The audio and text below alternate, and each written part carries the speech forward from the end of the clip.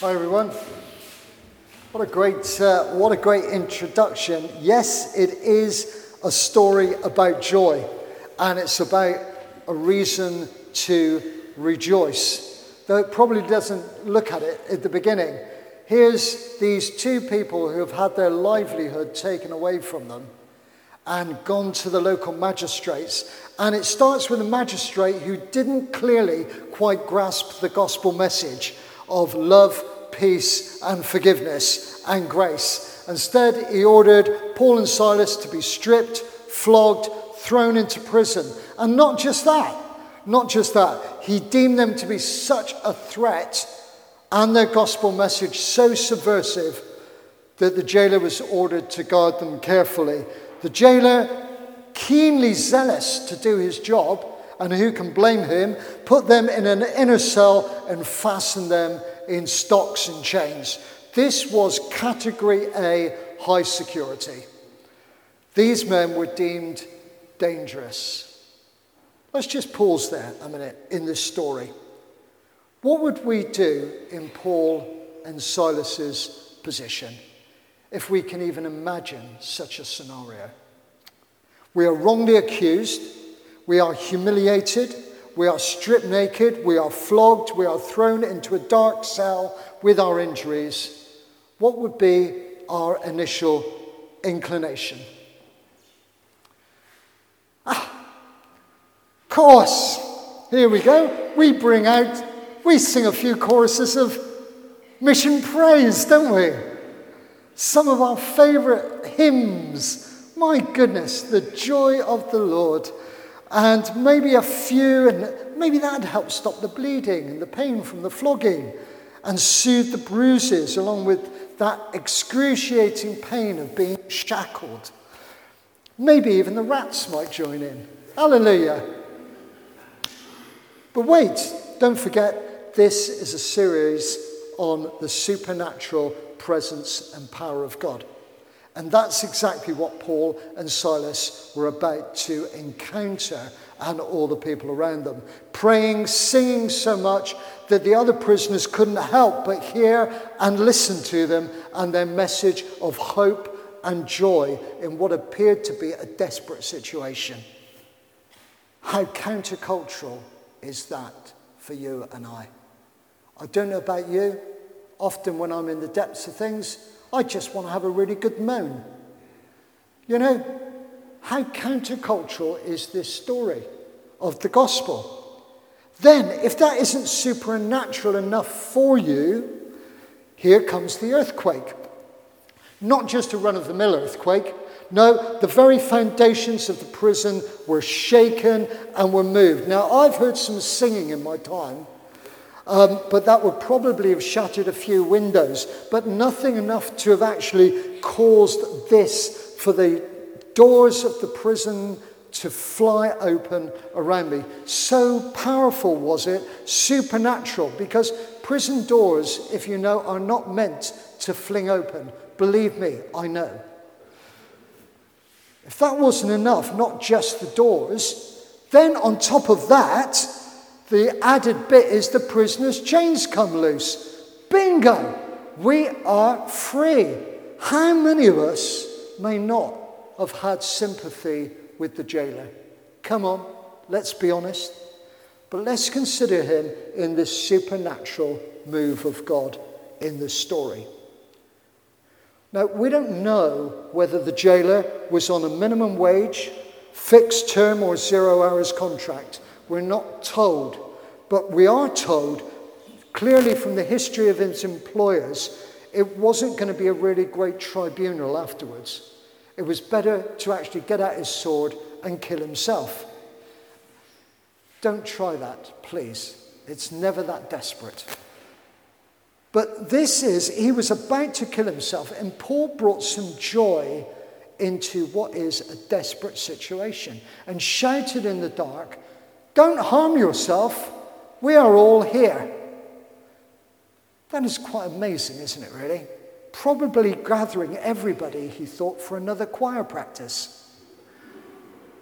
Now, for escaping prisoners, the scenario goes something like this. Doors open, prisoners run out, kill the guards on the way if he hasn't already done it himself. That's the way it normally works. But this is God supernaturally moving in power to use the situation to bring somebody to know him in amazing joy. The jailer gets some lights. Presumably there were still others who had joined him, just as confused and as amazed that they were still alive. He rushes in, presumably stepping over doors, falling before Paul and Silas, and he then brings them out and asks, "Sirs, what must I do to be saved?"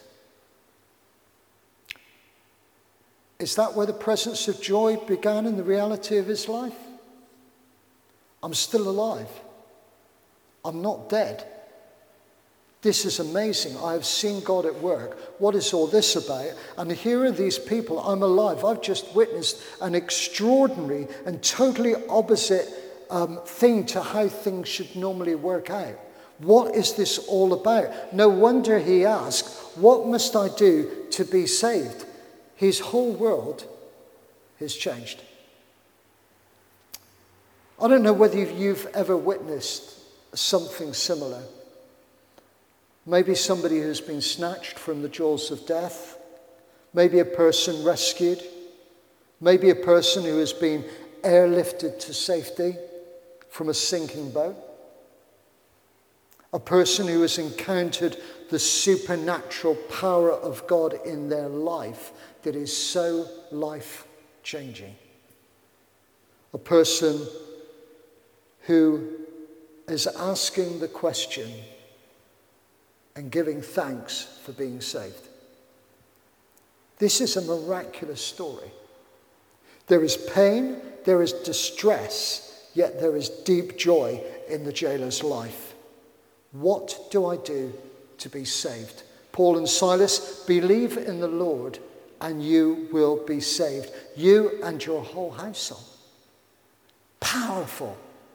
Powerful words. Imagine the joy in this household. What should have been a wake is now turned into a celebration.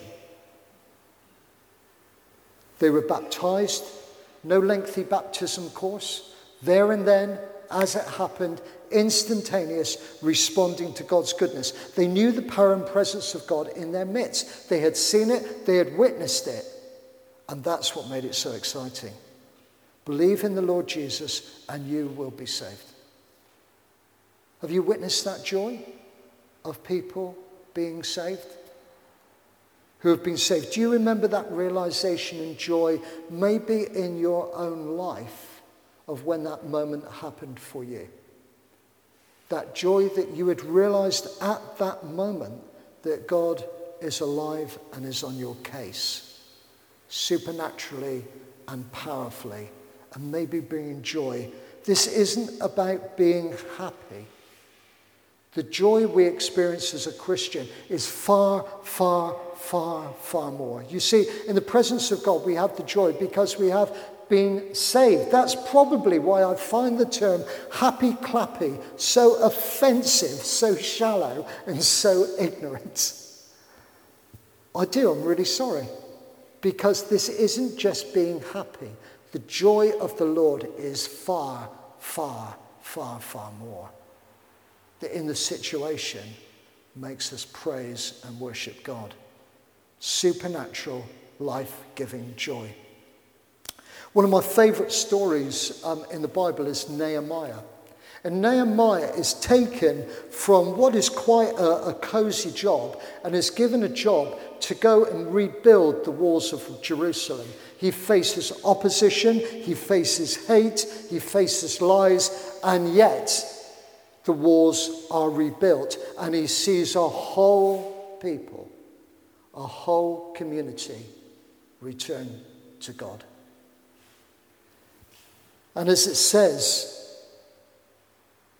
then he said to them, "Go eat of the fat, drink of the sweet, and send portions to him who has nothing prepared. For this day is holy to the Lord." This is a special day for you. "Do not be grieved, for the joy of the Lord is your strength." The joy of the Lord is your strength.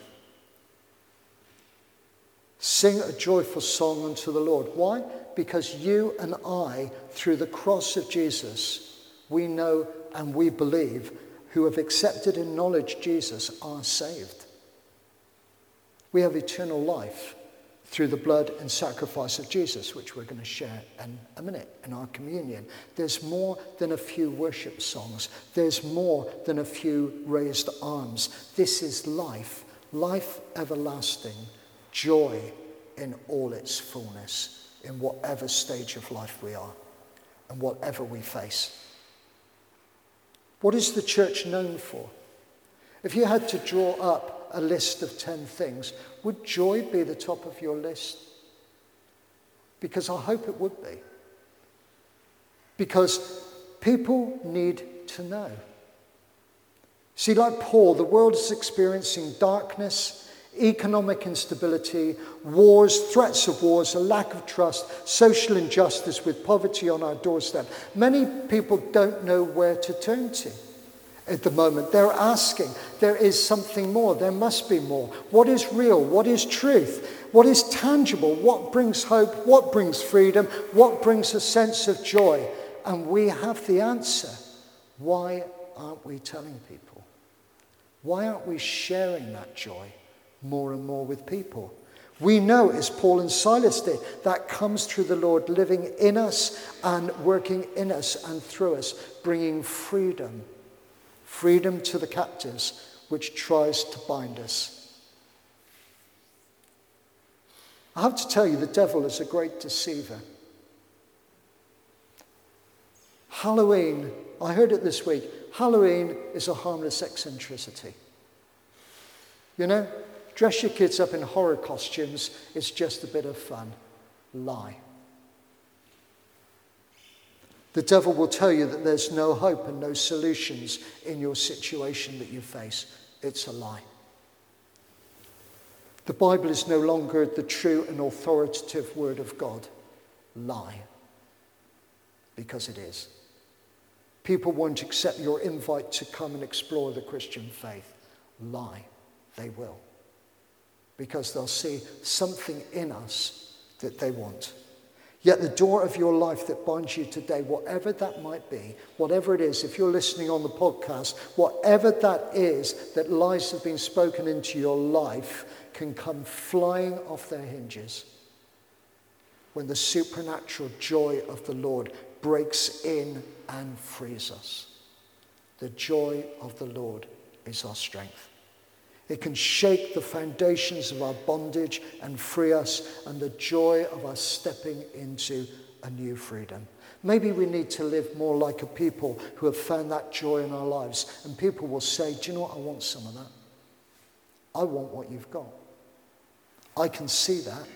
I want to experience that in whatever situation. Where do I get it? Where do I find it?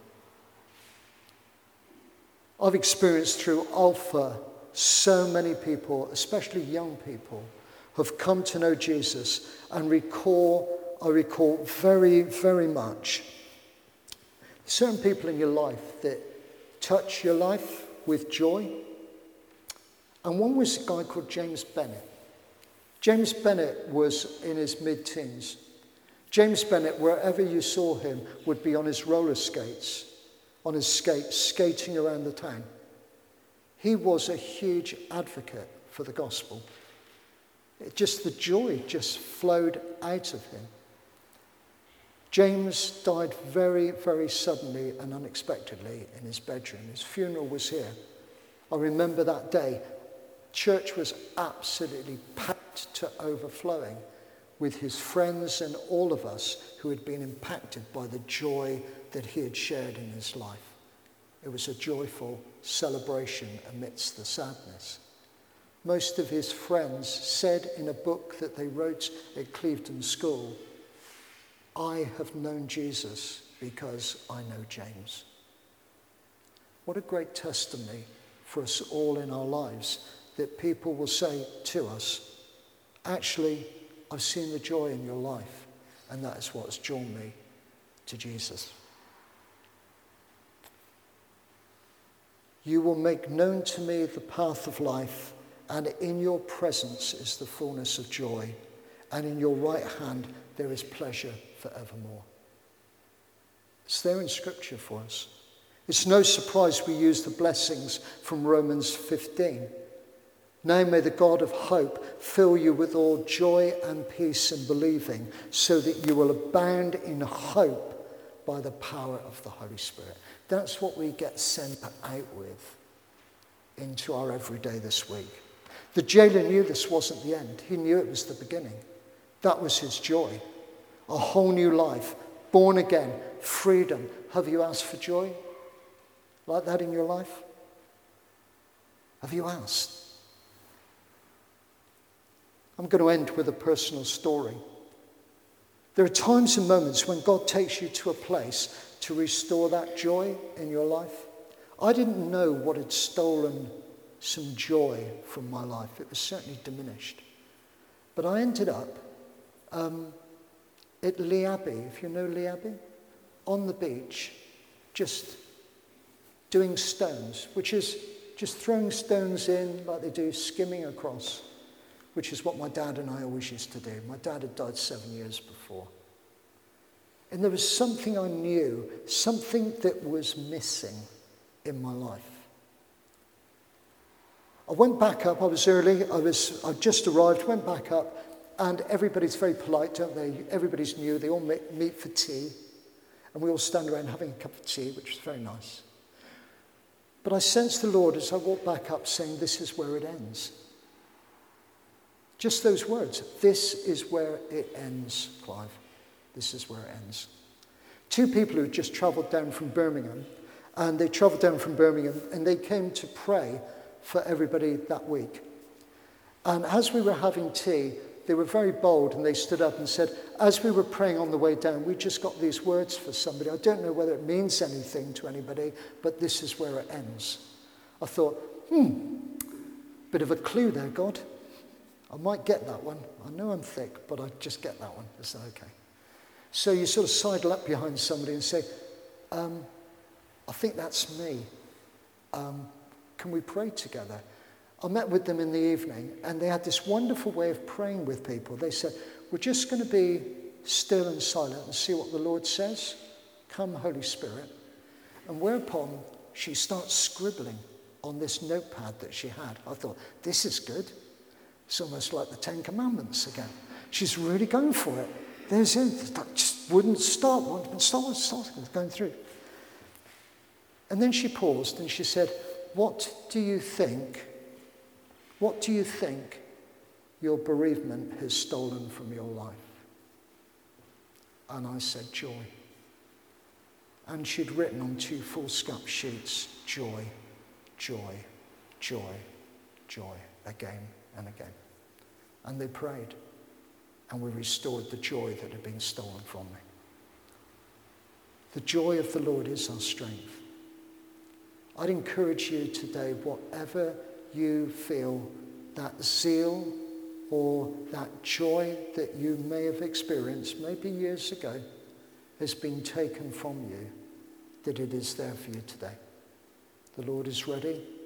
There may be an earthquake, it may not be an earthquake, but whatever the doors are, I pray that the doors would fling open, the chains of whatever has bound us with that would be free, and that the Lord would bring supernaturally, which is what this series is all about, would bring that joy into our lives.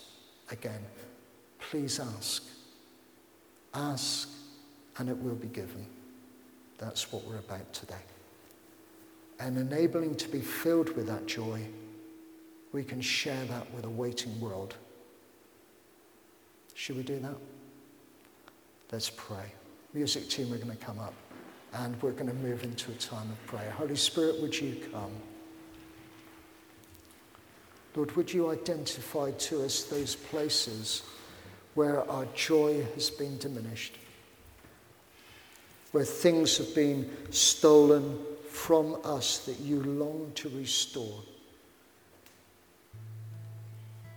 Would you encourage us as a people of God to share that joy with the people that we meet, probably in desperate circumstances, so that doors can be opened, shackles can drop, and people once more can be free again to be who you've called them to be.